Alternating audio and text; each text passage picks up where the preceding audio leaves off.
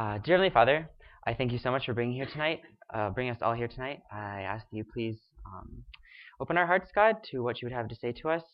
Help us to listen attentively and speak through Jeremiah, God. And just give us your message tonight. In Jesus' name, I pray. Amen. Thanks for having me. This Josh Ty gave me this big honking thing. He's getting some kind of sick, twisted joy out of this. I'll get you back. So thanks for having me. I might fiddle with this a lot, so just ignore it. This is really awkward and huge. Looks like a big wart. And I can see it out of the corner of my eye, so I'm always thinking it's a fly. Well, thanks for having me. I'll tell you a little bit about myself before we get started. I spoke last semester over on East Campus, so a lot of you guys may remember me as the field sled guy who was pulled behind a Jeep. Yeah, that guy. In fact, a couple times I've run into some students over here, and they're like, "Yeah, you're that guy that told that crazy story." And I'm like, "Yeah, did you remember what the lesson was about?"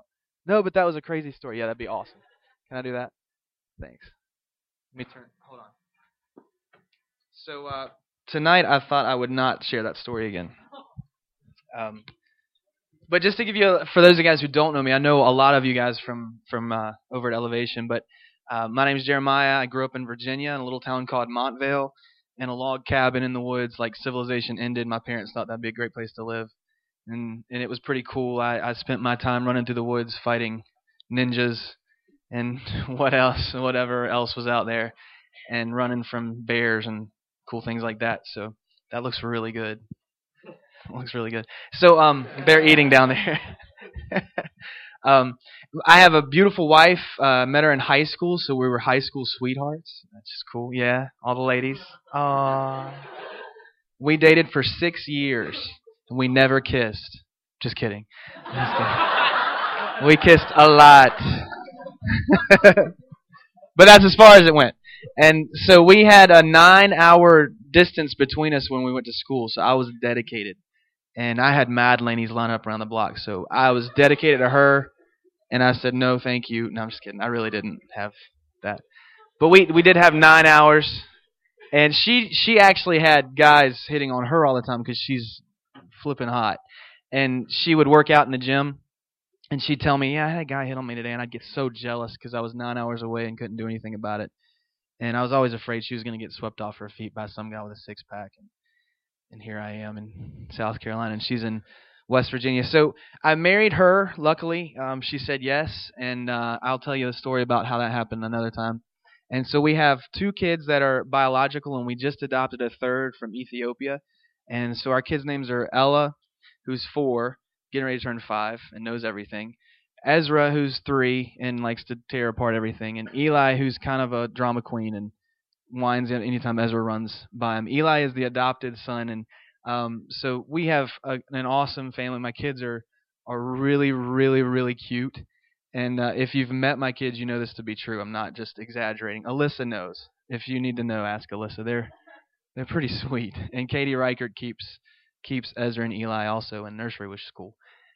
So I have 3 great kids and a beautiful wife, and we live on a farm up the road in just north of Durham, about 15 minutes from here. And some of you guys have been out to that, and we don't have cows or anything. It's just a big farm that used to be a working farm, but we rent it for like $850 a month. It's a sweet deal, and there's 42 acres and a big pond, and yeah, I don't mow it all. I mow 5 acres, which is plenty, and so it keeps me in a great physical form on my riding mower.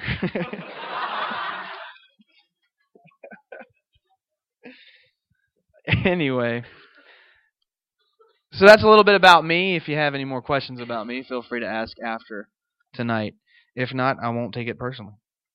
I do want to tell you a little bit about where I work. I work for Greystone, which is just right down the road, and we have a service called Elevation. Some of you guys attend very regularly, and some of you guys I've seen in and out a couple of times. But if you don't know about it, it's a college service. It's geared for you guys. We have real high-energy worship and great teaching, and it meets in our FLC. You can come in whatever, just as long as you're dressed. And it starts at 10 o'clock. We have free coffee and donuts beforehand, and We would love to have you guys out there. Now, I say that to let you know that if you're involved in a church already, don't jump over. Just stay in the church. We want you plugged in somewhere, and there's tons of good churches in Durham to get plugged into. But if you're not, if you're still trying to find out where you want to fit in at, we'd love to have you over there. We have a small group that meets afterward that's about 25 of you, so it's no longer small. But we're working on splitting that up a little bit. But we'd love to have you guys out. It's called Elevation, and you can ask Josh about it. He knows. He runs tech for it. He does a really good job at doing that. So thanks for doing that, Josh. Appreciate it. Well, tonight we are going to talk about loving your neighbor, this idea of what it means to love your neighbor. And I'm glad you read the passage, because I was kind of debating whether to read it or not. Didn't know if I was going to kick it Jesus style and just tell the story. But since you read it, I'll kick it Jesus style. I'm not going to talk with a mic. Is that cool? Because this thing's shaking. And can you guys hear me?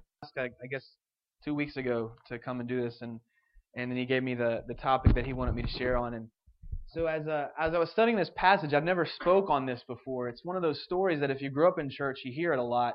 In Sunday school, when your teacher has the felt board up and the little guys with the beards, and she walks them across the board. And then if you don't grow up in church, then maybe this is a brand new story to you. But it's a really sweet story. It's a really cool story because you get to see a lot of the personality of Christ, and you get to kind of put it in a setting that's very unique. And I believe this story, I'm going to try to keep this short. There's so many ways you could go with this, and I'll keep it short just because I don't want to just say the same thing over and over, and I really want you guys to hear what the Word of God has to say for us. And so let's just set the story up. So he's just sent out the 70, and they've come back, and they've been overjoyed. And it says that Jesus right then and there rejoiced in the Holy Spirit and just was ecstatic that these 70 came back joyous. And then there's this teacher, this lawyer, as some translations call him, and he's basically a student of the law of Moses.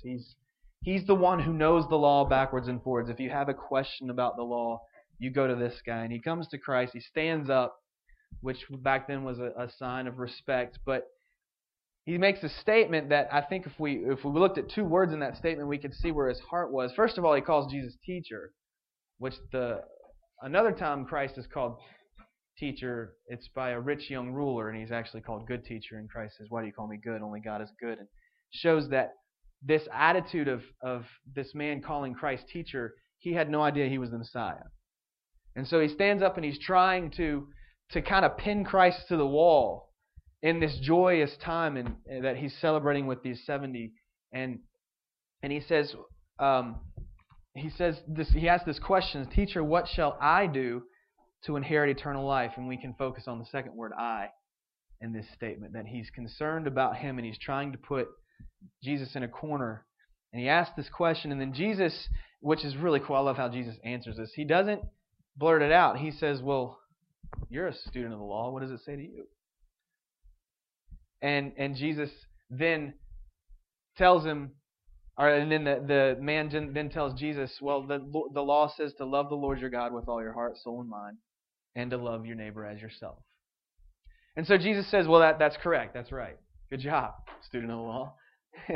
and so the guy, I guess, he's kind of prideful, and he's probably seething inside a little bit, and he's seeking to justify his position, because now he stood up in this crowd and thought he had Jesus pinned, and Jesus just, off the top rope elbow smash into the guy's forehead, and the guy's like, "Oh crap. Well, who's my neighbor? Ha ha! Got you now, sucker." And Jesus says, and then Jesus starts in with this story, and this incredible story. Now, I'm not going to debate whether the story actually happened or not. I know scholars have debated that for years, like whether this was a true story or whether this was a fake story. But this road that Jesus is talking about is actually known as the Way of Blood. It's a 17-mile road between Jerusalem and Jericho, and it descends about 3,000 feet between the two. So it's downhill and windy and curvy, and just a crazy road. And it was known back in the day as being a very dangerous road to be on. You didn't travel this road alone at night. All right, this was a road that robbers hung out on. And if you've ever been to this road, which I have not, but I've seen pictures and I've heard firsthand accounts that this road, it's very easy for someone to sneak up on you because it curves around big rocks and things. So it would be very easy to get ambushed on this road. And so Jesus starts the story, and what we're going to do tonight is kind of break down this story and look at each character individually, and then we're going to let this transform our lives. Because Jesus never wasted breath. He was always out to change us. He was always out to challenge. And so I don't believe this story is just a sweet story that we can tell on a felt board and be done with it. This is a story that should rock us. It should destroy us and then rebuild us into something that looks more like good grief. That looks more like Jesus. Is that good? You can hear my stomach rumbling. All right. We'll try it this way. Is that better? Josh. Thanks. All right. So, Jesus, I'm going to hit it again. All right. So, where were we? This is great. This throws me off. So, let's look at the story. Let's look at let's break down these characters. So, Jesus says there's a man and he's going down this road from, bye guys, sorry, I bored you. He's going down from Jerusalem to Jericho, and this man was overcome by robbers. In other words, he got jumped and he got beat up, and they took his clothes and they left him half dead in a ditch. So here you got this picture, this guy who's laying half dead in the ditch. And let's talk about this man for a second. I think Jesus did something very, very wisely here. He took all stature and all prominence of this man away. In other words, this man is every man. Jesus gave no inclination that this man was a rich guy, a poor guy. He was just a guy. And we have to start there with this idea of loving your neighbor, because we're really good at loving each other. Like I almost had you guys give each other like a group hug kind of thing at the beginning, because we're talking about love, and then self-hug. But then I thought that would be weird, and I didn't want to make it too awkward. So here's this guy, and we don't know anything about him. And I think Jesus did that on purpose, that this guy has no stature. He has no way of knowing. We have no way of knowing who he was. Back then, you could tell who a person was and how affluent they were by their dress and their speech. And so Jesus intentionally takes those two things away. He says, one, he's naked, and two, he's half dead, which means he's not talking to anybody. All right? So we've got this guy in a ditch on the road, and then we come to their second, the two characters that come second. First of all is a priest, and second is a Levite. Now I'm going to kind of lump these two together for time's sake, and they're pretty close together. A Levite would assist priests. They were a descendant of Aaron. I'm sorry, not a descendant of Aaron. They were a descendant of Levi, and Aaron's line, of course, were the priests. And so the Levites would assist the priests and the temple rituals. And so here comes a Levite and a priest, and they pass by this man on the other side of the road. Now let's take a look at this picture here. Here are two representatives of God on earth, the priest and the Levite. Their job is to do rituals in the temple. Wow, is it that bad? So, anyway, this is their job. This is what they do. They represent God on earth. And here's a man completely out of luck, completely in need of help. He's helpless. He's basically a newborn baby laying on the side of the road. And he's been beaten up. And these guys, not only do they pass by him, but they go to the other side of the road to pass by him. Now, we could speculate these guys might be thinking the robbers are nearby and they're going to jump me as soon as I go help him. Or we could say they think he's a robber and he's just tricking them, and when they get over there he's going to, get their stuff. But the bottom line is these guys were completely about themselves. In other words, the thing that they were saying in their head was, if I help this guy, what will happen to me? Whether it be a ritualistic, they had to keep themselves clean. Now, Scripture, I think Jesus said they were coming from Jerusalem to Jericho to show that their priestly duties were done. So they would not defile themselves if they helped this guy, because they were coming away from the temple. But the bottom line of these two guys is that they were all about themselves. They were all about what will happen to me. And then we come to the third character who comes along in this story, and is the Samaritan. Now, if you know anything about Jews and Samaritans, they don't like each other. The Jews hated the Samaritans, and the Samaritans hated the Jews. If you guys remember the story of the woman at the well, she was a Samaritan woman. So Jesus is not only is he talking to a woman which was very faux pas back then. Now he's talking to a Samaritan woman, and this is why her response is, "You're a Jew? You're asking me for help?" You guys remember that part of the story? The Samaritans and the Jews did not get, I mean, it was worse than Duke UNC. This was awful. Awful, awful. They wouldn't be caught dead together. And so the Samaritan comes along, and now Jesus is talking to a group of Jews, so you got to assume that they thought this man that was on the side of the road was a Jew. Okay, this is just how their minds worked back then. And so the Samaritan comes along, this one who was despised by Jews. And he comes along and he does something incredible. Not only does he stop to see if this guy's okay, but he holds up his whole journey, the 17-mile journey. He bandages this guy's wounds. Now, this guy probably didn't have a first aid kit in his donkey sack. All right, he probably ripped his own clothes to bandage this guy's wounds. And he pours wine and oil on his wounds. Did you guys know that when James, in the book of James, it talks about anointing with oil? Oil was medicinal. Oil would protect a cut. It would protect against infection. And so this guy, he medicinally applies oil and wine to kill the bacteria and oil to protect the wounds. Now, this stuff was not like you go to, the Walmart and pick up oil, right? This wasn't like Crisco, or whatever, canola oil or whatever, he poured it out. This was expensive stuff. And he freely bandages this guy's wounds with this oil. And not only does he do that, but then he puts him on his own ride. And this guy's probably walking at this point, pulling his trusty steed along, whatever it was. And he's got this guy that's half dead, probably just laid flopped over, dripping oil and blood and wine now, and pulling him along, and he takes him to an inn. And then there's a peculiar part in the story we kind of overlook, but he stays with the guy for a day. He stays with the guy in the inn for a day, and then as he leaves, he goes to the innkeeper and gives him some money, 2 denarii. We won't talk about how much that is. It's a lot back then. And he says, take this for anything else he needs, and anything else he needs, go ahead and pay for him. When I come back, I'll take care of it. Don't worry about it. So the Samaritan does this incredible act.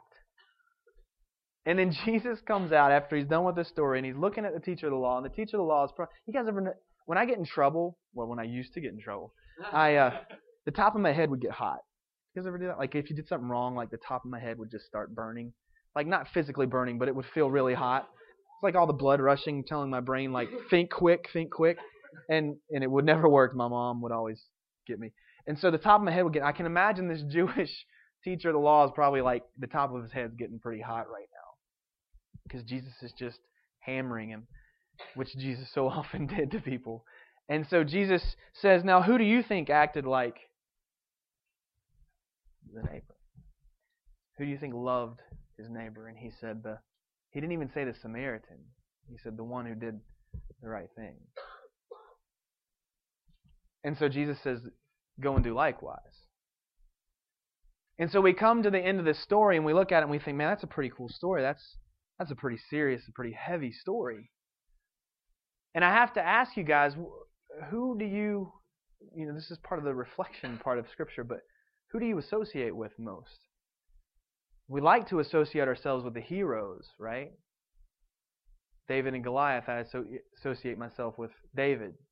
He's the one who trusted God and went out there with his slingshot with the best he could do and slay the giant. But in actuality, a lot of times I'm the scared little Israelite army on the side of the hill, afraid to defend the name of God. And so before we jump to conclusions and say we're all Samaritans in here because we love each other, we have to ask ourselves, how many times do I act like the Levite or the priest? And do I see someone in trouble and pass by on the other side of the road? And not only do I see someone in trouble, but do I see someone who's not really worth, socially or culturally, worth the time to help?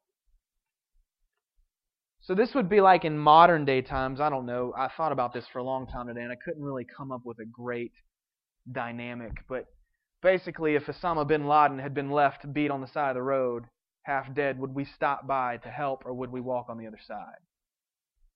And I'm here to tell you tonight that Christ calls us to help. no matter what. Now, we all would freak out if it was Osama bin Laden laid on the side of the road. But Christ calls us. He says, they will know you belong to me by your love. It's real easy to look around the room and see people like us and say, man, I love that guy or I love that girl in a very, non-relational way. All right. But like, man, I love he's my bro, he's my dog, whatever you guys say now, And it's easy to say that to people who are just like us, to students who struggle with the same struggles we do. But it's hard to say that to the guy standing in the corner having will work for food or homeless or veteran, need help. I want to share with you guys a story, and actually two stories that happened in my life just recently.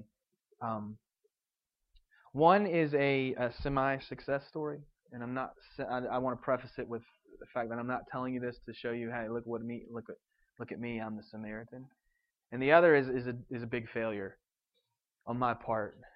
And sadly, the failure happened after the semi-success story. And my friend Michael Hunt, he Josh Ty knows him. He's a cool guy. He kind of went through the youth ministry I was in, and now he's out of youth ministry and helping out with college. And he came over to my door and was knocking on my door and looked really just frantic. And I thought his dad had gotten sick or had a heart attack or something. And I kept asking, "Are you okay? Are you okay?" And he's like, "Yeah, just come here." And beside our churches, there's these like ditches where the water drains down into, and there's these concrete kind of cistern type things that there's drainage in. And there's a guy laying in the laying down in the concrete, and the sun's beating right down on him. And the guy's clearly he's a great big dude. He's probably 6'4", like 260. I mean, the dude's a giant.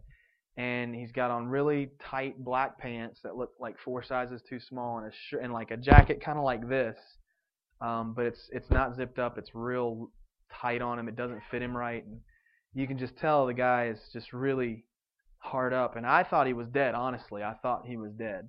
And I stood at the top of the hill, and he's probably from here to you, from me and you, and he's laying there, and I can't tell if he's breathing, and Mike's just like pointing at him, not saying anything, and so I kind of creep down the hill, and he looks up at me real fast. I guess he heard me coming, and he's like, I don't want any trouble. I'm just trying to get out of the sun. He's laying like right in the sun. I'm like, well, there's a porch over here in this old abandoned house you can go sit on. And so he gets up and he goes over to this house, and I'm walking over to him. I'm like, what's going on, man? And he's like, I've been walking. I need a place to stay. Looking for something. And so I said, well, I'll be right back. I have some, He's like, do you have any water? So I went inside and I found a couple bottles of water, and actually I brought him out 1 bottle of water and I said, here you go, man. And I said, you okay? And he said, do you have anything to eat? And so we didn't have, like usually at our church we have because we're Baptists, we have lots of food all the time. And we didn't have any food this time. And so I went inside and I found these little bags of chips.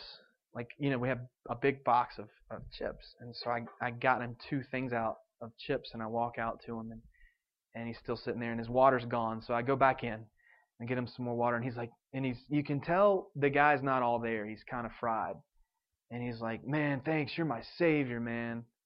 And I said, no, I'm not. That's really how he talked. And I said, no, man, I'm not your savior. I'm just the guy who brings drinks. And so I gave him some chips and some drinks, and I left him. I said, the Durham Rescue Mission is down this way. If you keep walking down this road, you'll find it. And so Mike he was moving, so he had to go back to his house to help move. And so I left the guy on the porch, and I was leaving. It was about 5 o'clock, and I forget what day it was. It was real hot, which could be any day in North Carolina. And so I'm pulling out of the parking lot, and I got really convicted that this guy opened up a perfect opportunity for me to say, I'm not the Savior, but I know Him. And I was pulling out of the parking lot, and I was actually arguing with God in my head. God, this guy's not even there. I told him where to go. I gave him food. What else do you want me to do? And I felt like God said, I want you to love him. Because what I did was easy. And so I went back, and sure enough, he was still there, and he'd eaten everything. He was still there. And I walked up to him, and I said, hey, man, you called me the Savior earlier. And I said, I'm not the Savior, but I know the Savior. And I sat down with him and I started to share the gospel with this guy. And I thought he was really attentive. He was really looking at me. And then all of a sudden, in the middle of the whole thing, I'm getting ready to ask him, do you know Christ? And he says, yeah, my mom was supposed to bring me some money, but she didn't, man. I don't think she did. And then I was like, okay. So this guy, it just right over his head. But the point was that I stopped and I shared the gospel with him. And then I said, well, man, where are you staying tonight? And he said, I don't know, man. I might just go over to that rescue. I said, look, just get in the car. I said, do you have any other clothes? And he said, no. I mean, this guy needed some clothes. And so we have a little ministry at the church. It's called Second Mile, where people can donate clothes, and we give it to people who need it. And so I went over there, and we found a bag. Luckily, there was like a bag with toothpaste and shampoo and all kinds of stuff in it. So I gave him that and gave him like a nice zip bag, not like a plastic bag, but like something he could really carry and hold on to. And we filled it with clothes. Like, he was a big guy, so it was hard to find bigger clothes for him, but we found a few. And again, because we're Baptists and we have large clothes a lot of times. And so we threw those into the bag for him. And then I said, well, man, have you eaten any? When's the last time you had a good meal? And he's like, I can't even remember, man. And so we drove down to Wendy's. And I got him, he ordered, I said, what do you want? Just order whatever you want. And he got like the triple deal, like the big one that's like heart attack on a bun. And he's like, triple large size, give me everything, like the most expensive thing on the menu. And I'm like, okay, let's get that. I'm not kidding. He gets it. And he's like, man, thanks so much. So on the way down to Wendy's, I forgot this part. This is the cool part. On the way down to Wendy's, he starts to tell me how he was trained and good in hand-to-hand combat and weaponry.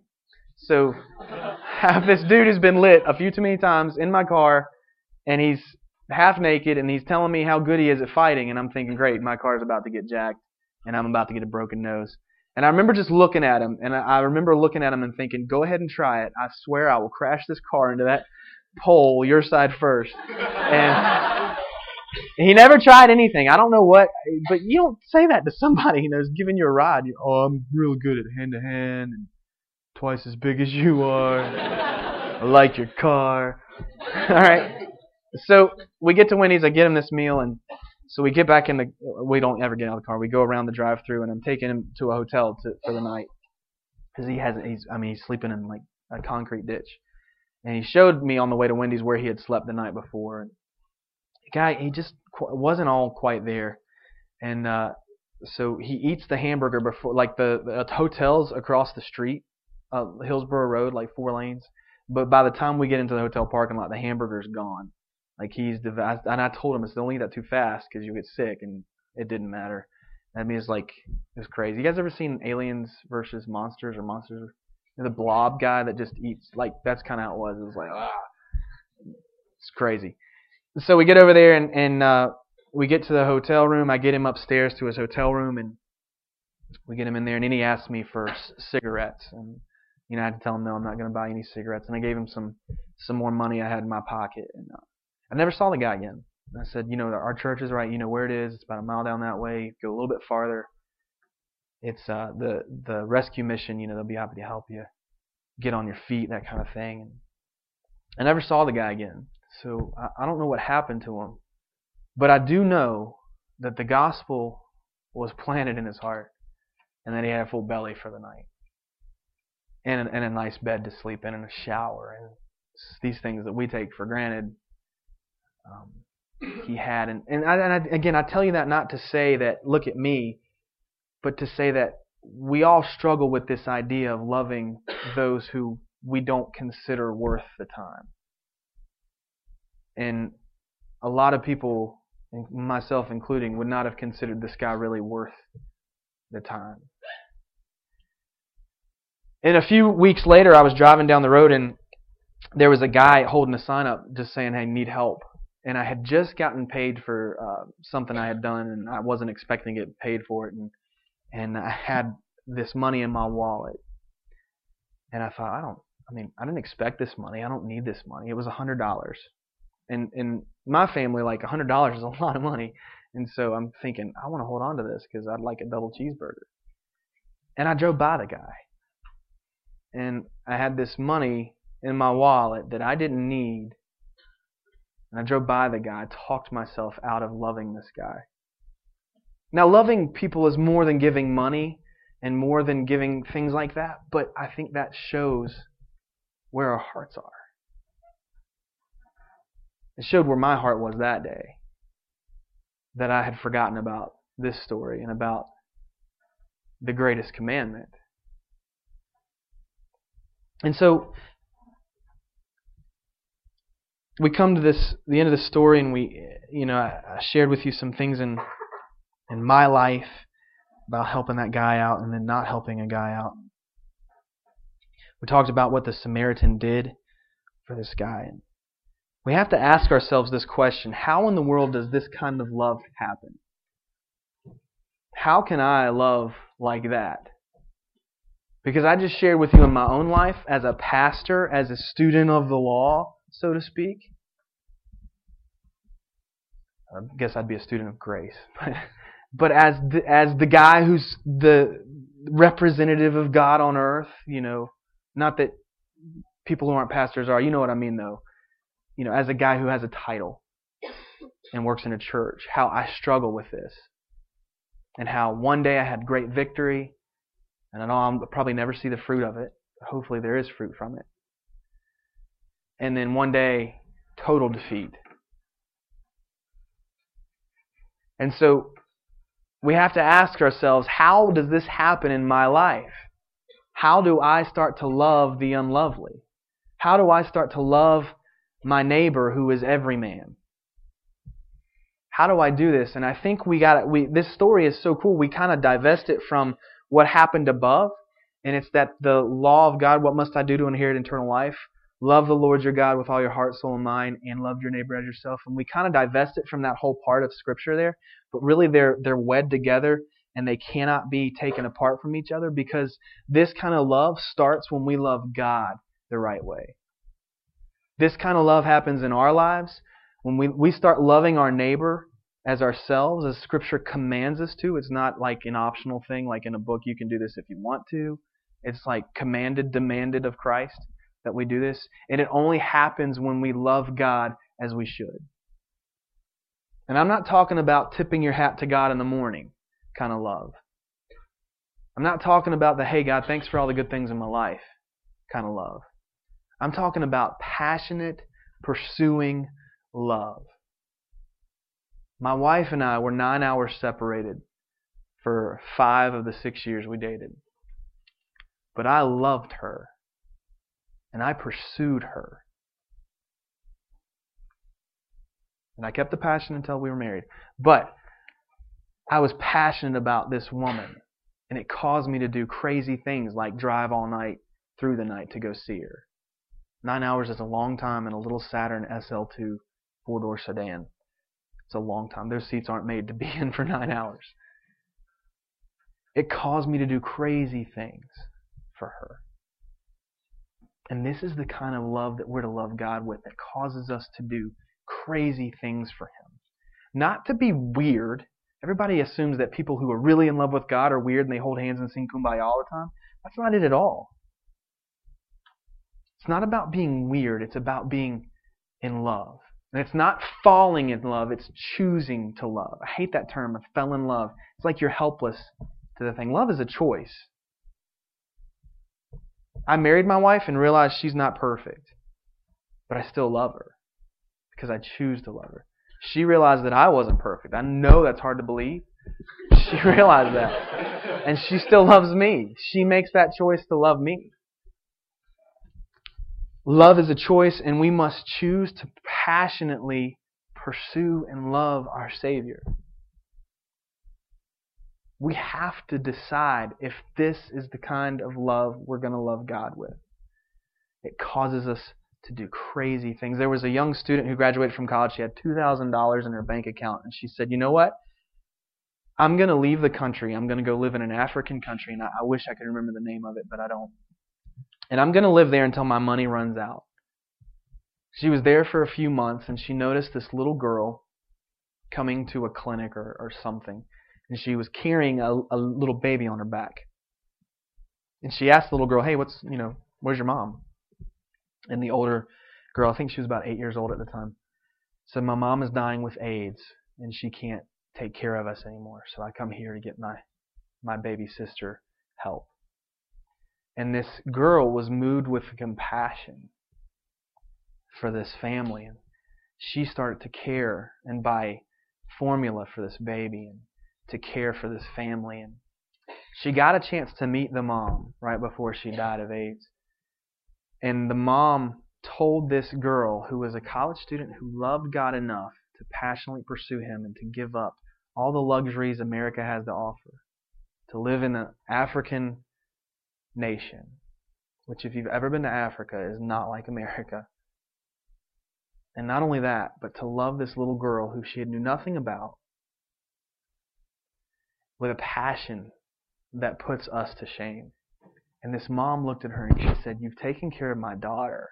I've never known love like this. I want to be saved." What a glorious story of a girl who loved God passionately and loved her neighbor passionately. And now there's a woman who died of AIDS but died with Christ in heaven, waiting to be reunited with her children.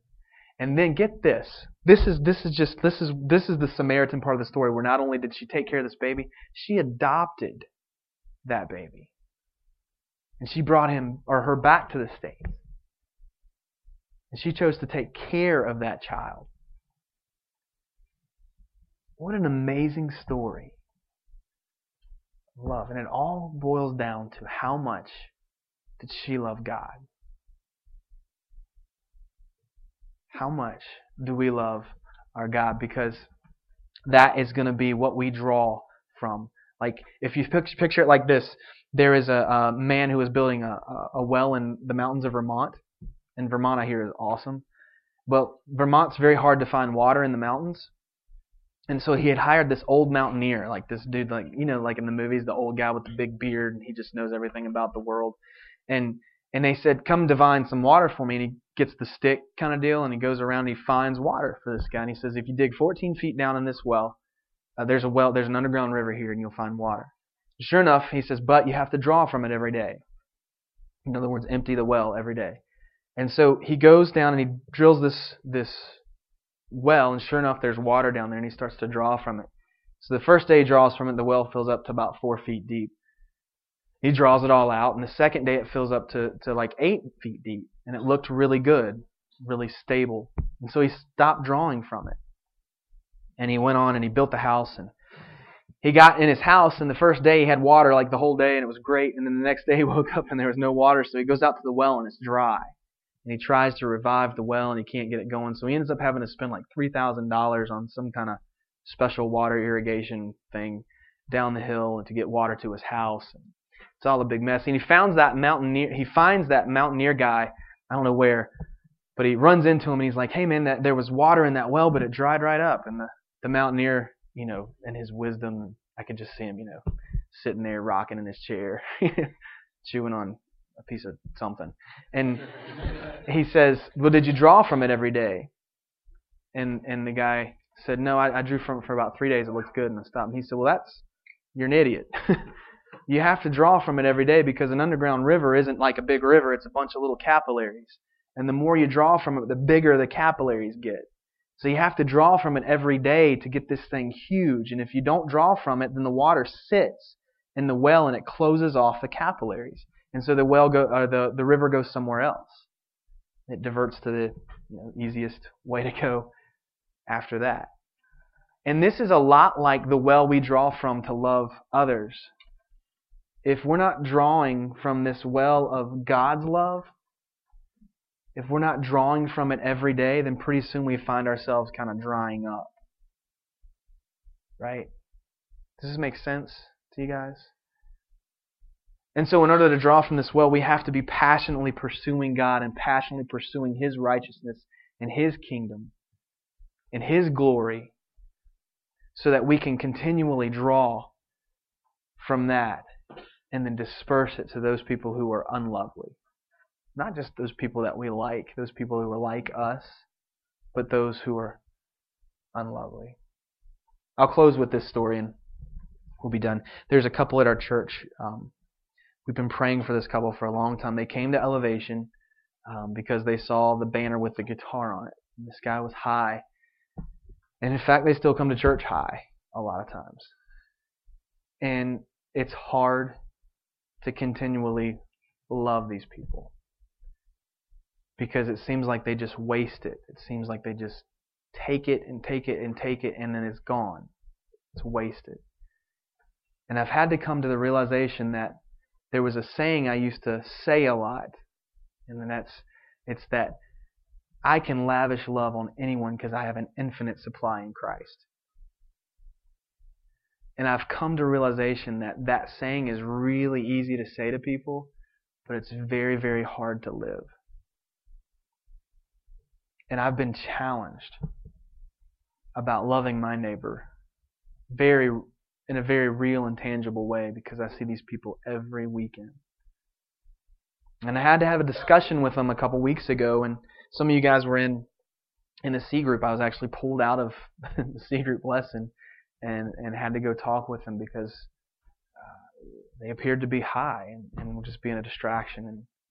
And I had to tell them that I would rather you come to church high than not come to church, but there has to be a limit here. There has to be a boundary here. There has to be something that we go by. And they got so mad at me. And I had to keep telling them, I'm only telling you this because I love you. I'm only telling you this because you're ruining your life and you got a baby that I have to worry about. And they got so mad. Well, she was okay, but he was just livid. And he was mad at me for a week. It wasn't until somebody else talked to him that he calmed down. And I have to remind myself that I can lavish love on these people because I have an infinite source in Christ. And I have to continually remind myself of this. And so, guys, I challenge you. I challenge you with this story that don't assume you're the Samaritan. Don't assume you're the good soil that the seed falls on. But ask yourself this question: where am I the priest and the Levite? Am I pursuing God with everything that I am because I am in love with Him? And if you can honestly say, yes, I'm pursuing God with everything I am because I'm in love with Him, then you will love your neighbor as yourself. And you will love the unlovely. You will love the unforgivable by cultural standards. You will love those people who need it most. Even if they don't return it or don't do anything with it, you'll be able to continually love them. Guys, thanks for having me. I really enjoy you guys, all you guys who come to Elevation. Love you guys to death. I am praying for you. I believe in you guys. You will never have more influence than you have right now in college. Never. You meet people from around the world, all over the country here. Make the most of your time. It'll go by really fast. I'm an old man now. I was just in college 3 days ago, it seems like. Let me pray for you guys. Father, I thank you for this beautiful day. I thank you for these students. Father, I pray that they would know that we have their backs, that we love them. Father, I pray that you would let your word just settle in their hearts tonight, that they would not forget this as soon as they walk out the door, but that they would let this stir in their lives, that they would ask themselves honestly, where am I the Levite? Where am I the priest? Am I pursuing God passionately? Am I loving Him so that I can love my neighbor? Father, let us be a church that is awake and not one that is complacent and happy with our comfortable chairs and our grand organs.